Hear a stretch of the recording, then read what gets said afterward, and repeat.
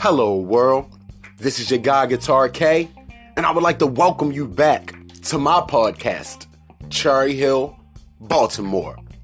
This is the 7th episode of season 1. The title of this installment is, I Got Fired for Stealing. And in this episode, I will talk about the jobs, with an S, that I got fired from for stealing. As per usual, I would like to start off with a bonus. Now, since the meat and potatoes of the episode is about jobs that I got fired from for stealing, for taking, I'm going to start off by talking about a job that I lost for not taking. Let me explain. I used to work for Rent-A-Center, and I was an account manager, and part of my job was I was used to go and take things back from people who didn't pay their bill. You know, people that was late on payment, people that was not paying their bill.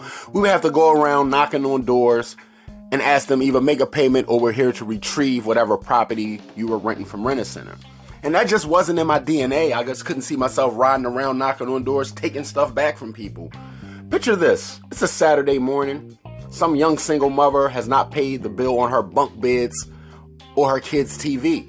Now they're in the room, laying in that bunk bed, watching Saturday morning cartoons, and I gotta be the anti-hero and come in there and take their bunk bed and TV. That just couldn't be me.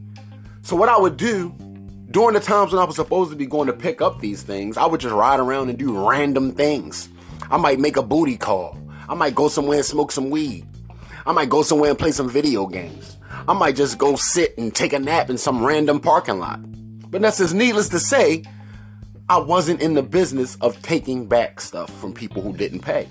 So on this particular day, me and my friend, we decided we're going to go to the bar. Picture this. You park a big red, white, and blue Rent-A-Center truck right in front of a bar, go in there, sit and drink for a couple hours, get drunk, get back in said Rent-A-Center truck, and drive back to the store like nothing happened.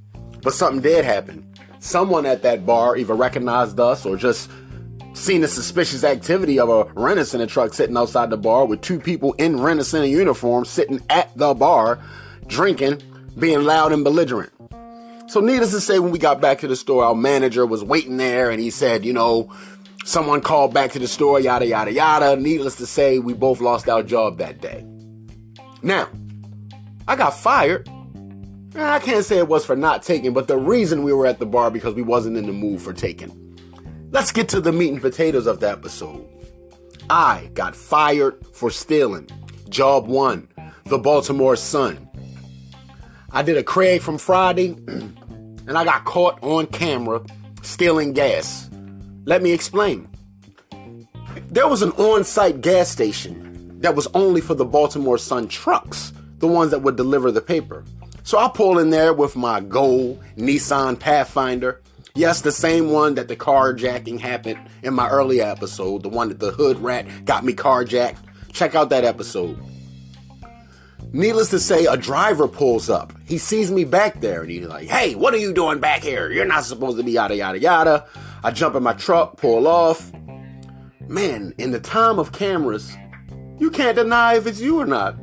So they pull me into the office, show me the tape. Needless to say, I lost that job for stealing gas. This is how the snowball effect starts. The next job, I work at Jiffy Lube. I work there, as the guy who be in the window and call you back there and try to sell you a bunch of stuff. Try to tell you that this is wrong, that's not right. Try to get you to spend more money than what you came in there to spend. You came in there for just an oil change. I'm trying to get you to get a transmission flush, a radiator flush, a tire rotation. I'm trying to get you to basically come out of there with a whole new car from Jiffy Lube. So one night, I'm sitting there thinking I need money to do something that I'm trying to do. I know the combination to the safe at Jiffy Lube. So I go to said Jiffy Lube that I work at, break into the office, steal money, go do what I needed to do. And like a crazy person that I was for coming up with this harebrained scheme in the first place, I show up to work the next day and just start changing oil like nothing happens. Needless to say, they recognize my, tall, skinny stature as the closest fit to the person that was on camera in there masked up. Now, needless to say, I had a jacket on, but it got hot. and I unzipping it. So and I didn't have a shirt on under it. And at the time I was really working out a lot. So I had like an 8-pack or whatever. So my manager, who I'm still friends with today, he always jokes me about that. He be like, boy, you was in shape. We could see on the camera you had the 8-pack and everything. But anyway, the police come. I get locked up for stealing from Jiffy Lube and coming back to work the next day showing up like ain't nothing happened. Wow, man, the crazy things we do when we are hard up for cash and when we're just not thinking clearly. Third time. They say that's a charm, right? I don't know, but here's the story. I'm working at Checkers. Reason being because I'm home. I'm on probation for some earlier things that I had done.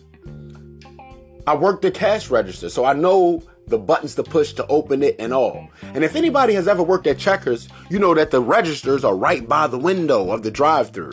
So I wait till one night when it's slow, when I know everybody's in the back and closing up, I creep up to said drive-thru window, open it up, reach in, ring up what I'm trying to accomplish, the register open, I clear the cash and try to make a dash. Somebody seen me running away. Again, recognize my tall, skinny stature. I don't make it too far before Anne Arundel County Police pull me over. Now, I got all the cash stuck in the inside pocket of my inside jacket. So as they're patting me down, they don't feel the cash. Next thing I know, both the managers from said Checkers arrive at the scene. They identify me as a person that works at that Checkers, but the police is telling them that they can't find the cash on me. So as they're running back the cameras, I have on 2 very distinct bracelets. If anybody know me, they know that I like to wear crazy and weird bracelets. And if you could picture how a Checkers drive-thru window coming in, I'm dark-skinned and it's nighttime. So from the outside, you can't really see me. But once you stick your arm inside of that store, it's well lit. And my bracelets are right there for everyone to see. They roll up my sleeve. I still got on said bracelets. They like, oh, it's definitely you. Where's the cash? They continue to pat me down more extensively, start making me take stuff off. They find the cash. They give the cash back to the managers. It's all there because I haven't had time to spend any of it. Take me off to jail yet again. So I got fired again for stealing from Checkers. Wow. Starting to think back to some of the crazy things you did, man. And I can laugh now, but at the time it wasn't funny. I was out of control. I was out of control even before I started working these jobs. I remember when I was young, it was Easter. I had a girlfriend.